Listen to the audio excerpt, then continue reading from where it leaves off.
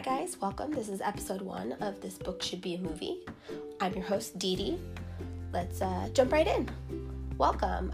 You might be wondering, why did I decide to do this? I decided to do this because I worked in education for 10 years and I have read my fair share of kids' books. And in those 10 years, there have been a lot that I've picked up and gone, man, this would have made a great TV show, or this would make a great movie.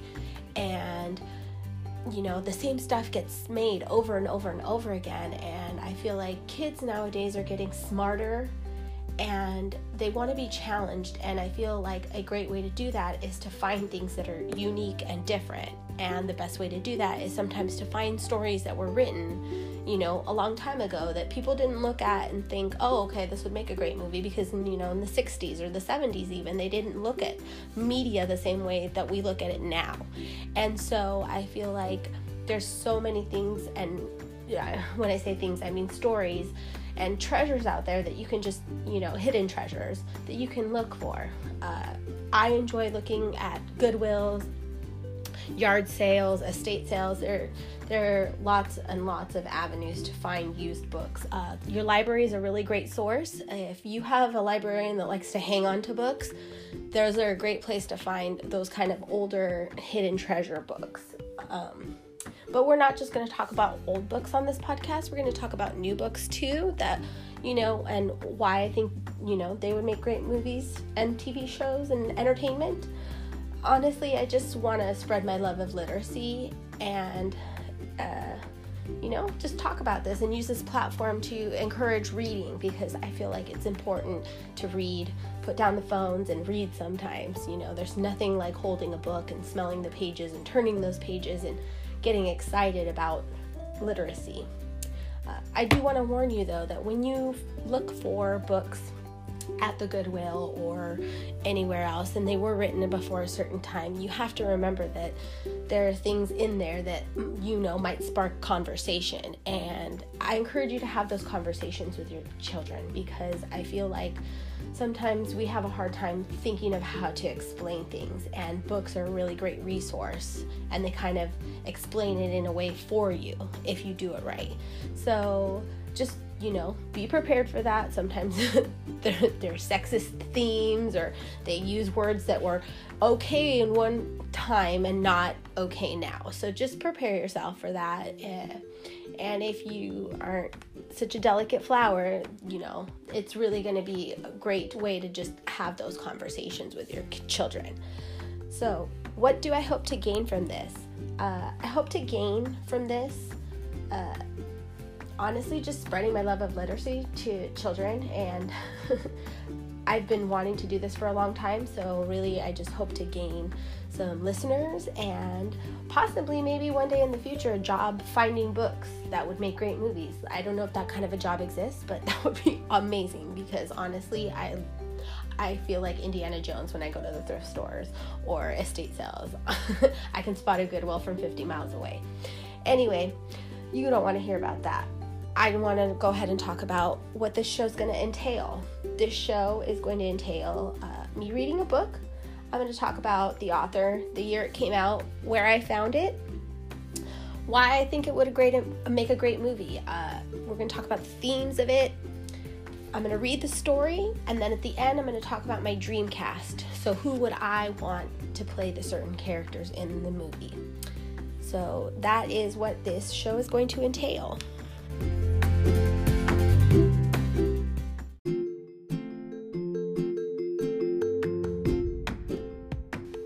Okay, so the first episode is going to be called The City Adventures of Marmalade Jim.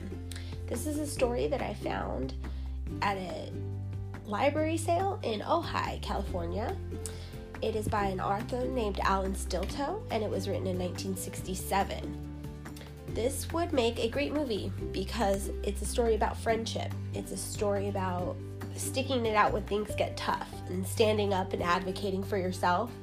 And it's got a little bit of action, a little bit of adventure. It has, since it's from England, it has some words that you might not have ever heard before. The word lorry comes up several times. That means truck. And they also use the word dustbin, which means trash can. Just for those listeners that might not be familiar with, you know, the Queen's English. So let's go ahead and get started. One morning, Marmalade Jim sat watching the farmer's men loading the lorry with boxes of fat green lettuces. He sat idly by, licking his paws. A mouse moved on the topmost box of the lorry.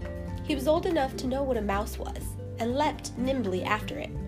"Take the lettuces off to market," the farmer called. Up went the back of the lorry.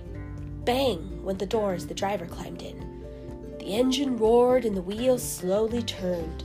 Marmalade Jim noticed none of this, being busy chasing the mouse between sack bags and the lettuce boxes. By the time the mouse was caught and eaten, the lorry was traveling at a great speed along a tree-lined road. Marmalade Jim poked his head over the side and drew back, frightened. The lorry was taking him at full speed away from the farmyard he knew so well.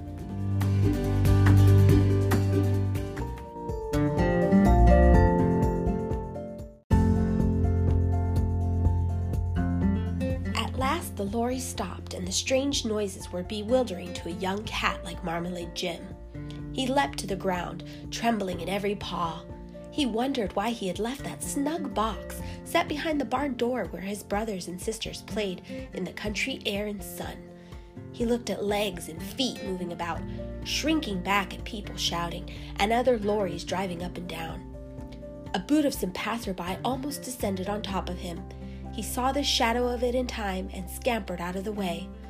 All day long he hid behind a pillar, and when it grew dark, he walked down a street, leaping from doorway to doorway when lights shone too brightly. The smells and noises of city streets no longer seemed strange, and now he walked in the middle of the pavement. He had learned to keep out of the way of wheels and feet. But he was hungry. He sadly missed the supper-time plates of bread and milk set out for the farmyard cats, not to mention the mice he sometimes caught. He turned into a long, dark alleyway to look for food. A hole at the bottom of a gate led into a garden. The wind blew a leaf across his paws, and he pounced on it, but it didn't taste good. A last year's leaf blown out of a gutter, so he let it go.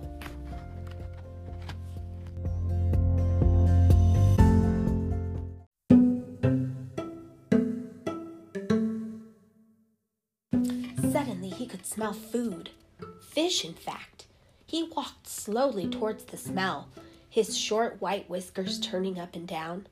He stopped, for by the side of a dustbin was a huge, gray, ugly, one-eyed cat with a long, crooked, well-bitten tail. The cat stopped eating and looked up with a fierce scowl. "What do you want?" "A share of your supper," Marmalade Jim said. "Do you know who I am?" laughed the cat. Marmalade Jim went no closer. "I don't," he said softly. The big, ugly cat laughed again and chewed more of his kipper.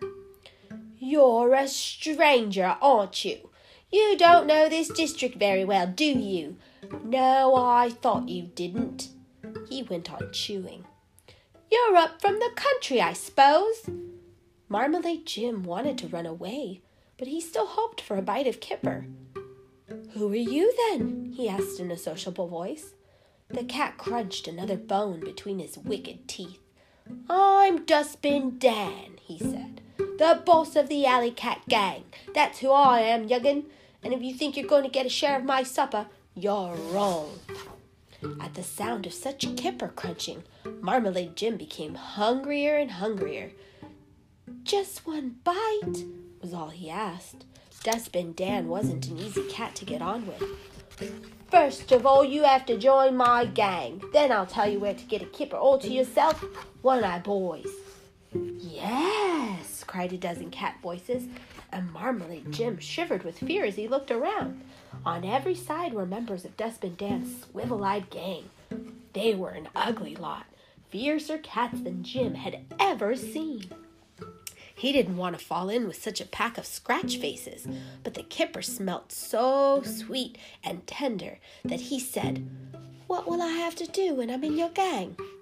Another terrible laugh from Dustbin was echoed faithfully by all his cronies. "Ha ha ha! What will you have to do? Why, we'll teach you to take off a dustbin lid without making a noise. We'll show you how to kidnap canaries without opening their cages. You'll learn how to snatch steaks and chops from butcher shops and carry milk bottles away from doorsteps. Won't he, boys? Now, all this talking couldn't be done unless Dustbin Dan stopped eating. He even took his paws away from the kipper. Before he'd finished saying, "Won't he, boys?" Marmalade Jim leapt forward.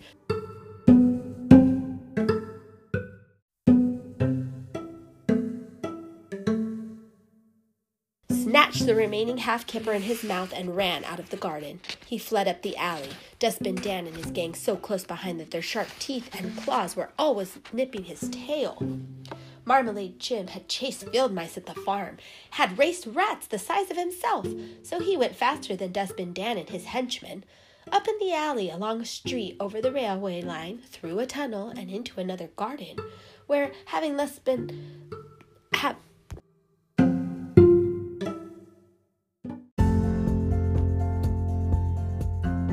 Marmalade Jim had chased field mice at the farm, had raced rats the size of himself, so he went faster than Dustbin Dan and his henchmen. Up the alley, along a street, over the railway line, through a tunnel, and into another garden, where, having left Dustbin Dan's gang behind, he sat down to eat his half-kipper. He finished his tasty meal, and while licking his paws, saw another cat walking from the shadows of the gooseberry bush. Was it one of Dustbin's gang? He drew back into the shadow. The cat came closer. No, it was a mild-looking pale cat, not much older than Marmalade Jim himself. "Good evening," the cat said, sitting down nearby. Well, this was polite anyway. He had certainly got no good evening from the Dustbin Dan lot. "Good evening," Marmalade Jim said. "Who are you?" The cat shook his head sadly. "A foreigner," he answered. "I'm a Persian cat, if you want to know." Marmalade Jim didn't know what to make of this. "I'm Marmalade Jim. The farmer's daughter gave me that name as soon as I was born. I don't need to tell you why. I come from the country this morning on a lorry by mistake, so I suppose I'm a stranger too. But I'm not sad." "You would be if you had my troubles. My name's Silvermuff, by the way. Silly, isn't it? But it's not my fault." Marmalade Jim found him a likable cat. "So what's your trouble, then?" he asked. "My master thinks I'm a softie," Silvermuff told him, "because food gets stolen out of the larder every night by Raider Rat, who's the biggest rodent robber in town, by the way, and I haven't been able to catch him. If I could, my master would like me more, and even Dustbin Dan might be afraid of me, and after that, because I hear that he sidles off when Raider Rat's name is mentioned." "Well," Marmalade Jim said, rubbing his nose, "I'll help you catch Raider Rat." Silvermuff gave a cry of friendliness. "Would you really?" "Yes," said Marmalade Jim, throwing his chest out, and they shook paws on it. Raider Rat was an infamous rat, a black-nosed, marauding rodent with a list of crimes to his credit, such as kitten snatching, rabbit mauling, terrorizing hens and hamsters, and even grown-up cats, and in general plundering any food supply he happened to come across.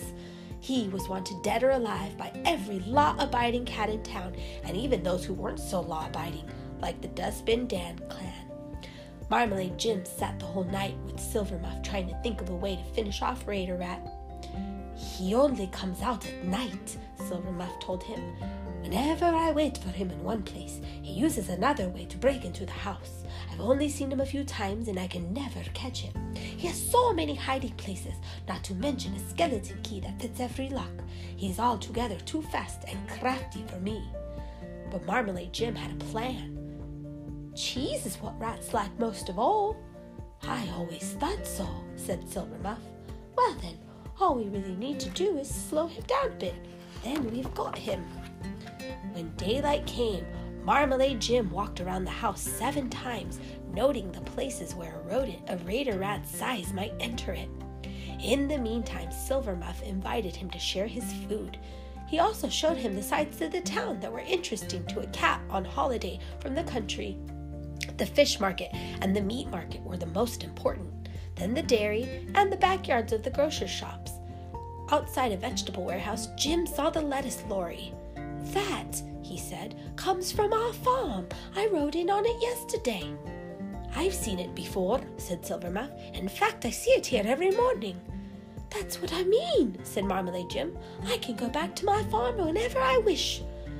"Meaning now," said Silvermuff, hoping he wouldn't. "Not yet," he said to his friend, having promised to help him finish off Raider Rat.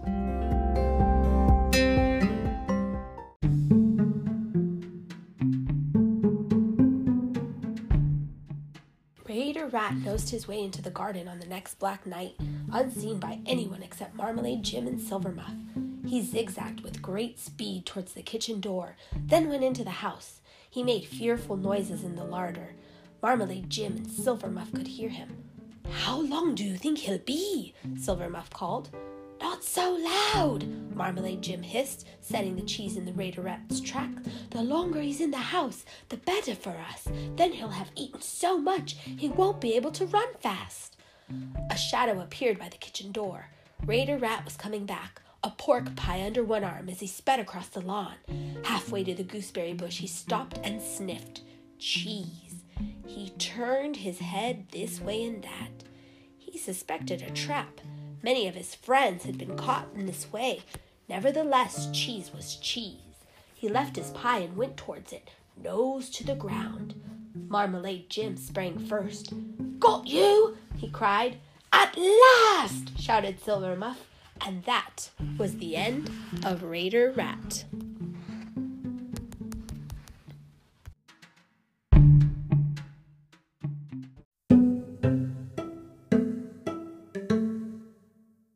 The news that Raider Rat had been killed spread quickly from cat to cat. "Marmalade Jim did it!"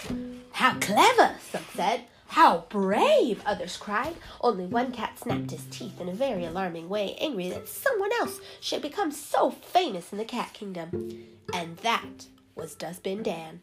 He strode up and down in his hideout, smoking a sawn-off pipe. "We've got to get Marmalade Jim!" he roared, kicking a rabbit bone out of the way.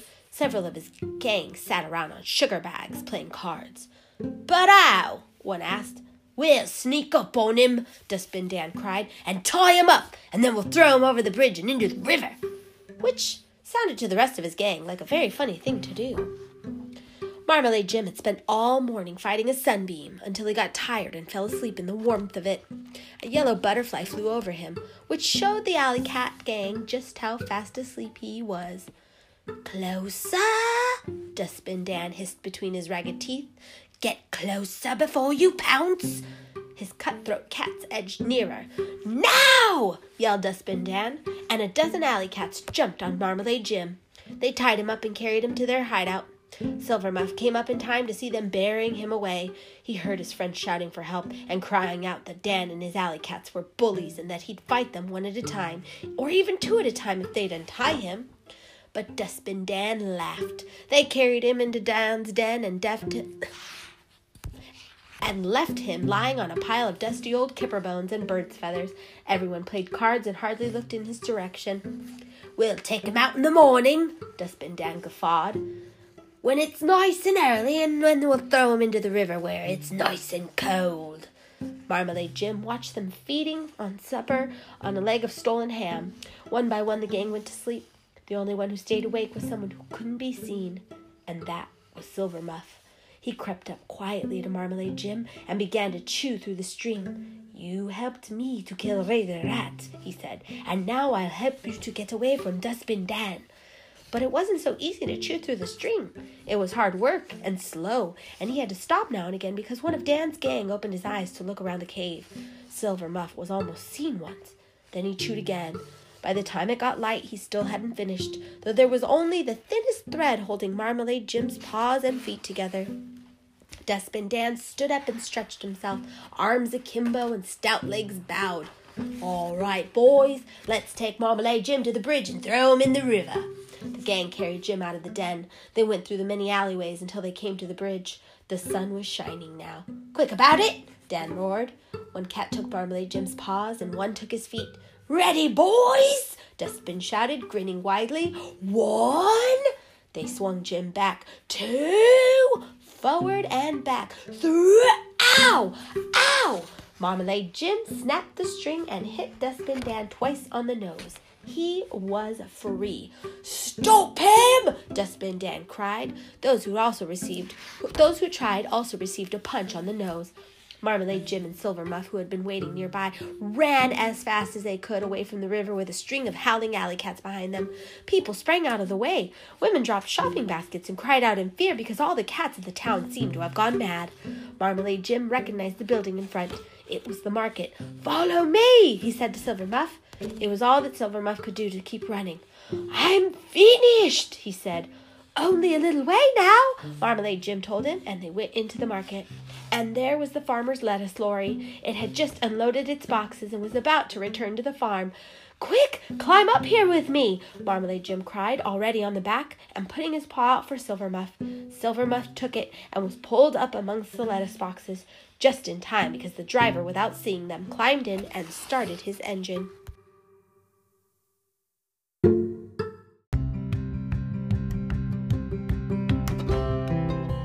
Dustbin Dan's alley cats swept into the market, and Marmalade Jim waved to them as the lorry moved out onto the road. Dustbin Dan made an angry leap that missed. Then he and his whole gang fled because the butcher, whose meat they had once stolen, chased them away with an axe. Marmalade Jim told Silvermuff he could spend the day on the farm and come back on the same lorry the next morning. They stretched out on sacks and boxes and went to sleep while the lorry sped along the tree-lined road. The end.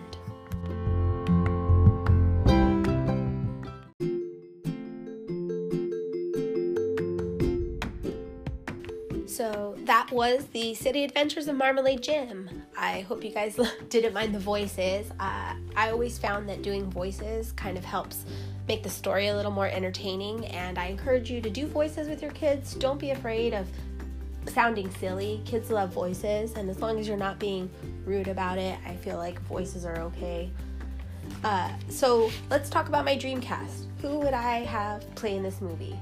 To be honest with you, I thought, okay, would I rather have it be an American story or would I continue to keep it English? I personally would prefer to keep it English. I think that this is a great story, and I feel like there's a lot of British actors that would do wonderful in this movie.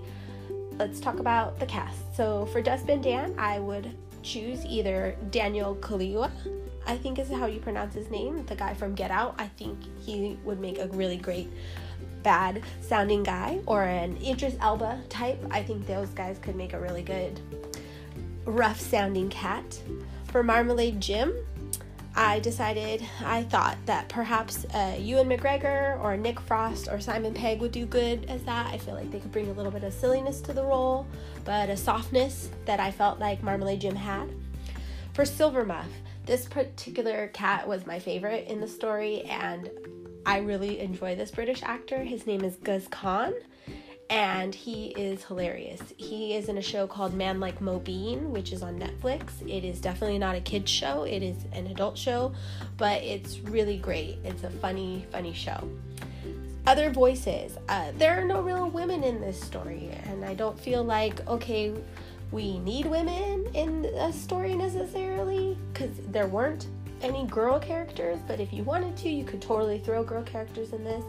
I'm, again, not the story writer. I'm just choosing the stories that I think would make great movies.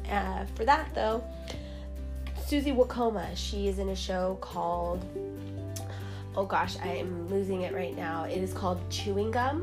She's in that one, and she's in another one where she plays a demon hunter, but she's really great. I love her acting. I think she would also make a great character in this story.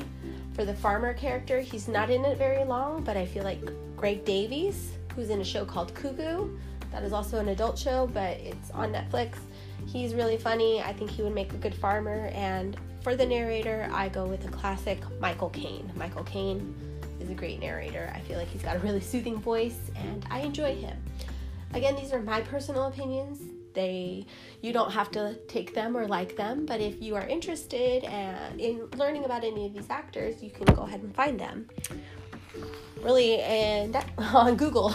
So again, thank you guys so much for listening to this and supporting this. I hope to do this at least every couple of weeks, and if you guys like it a lot, I can try to do it more often because I do have time.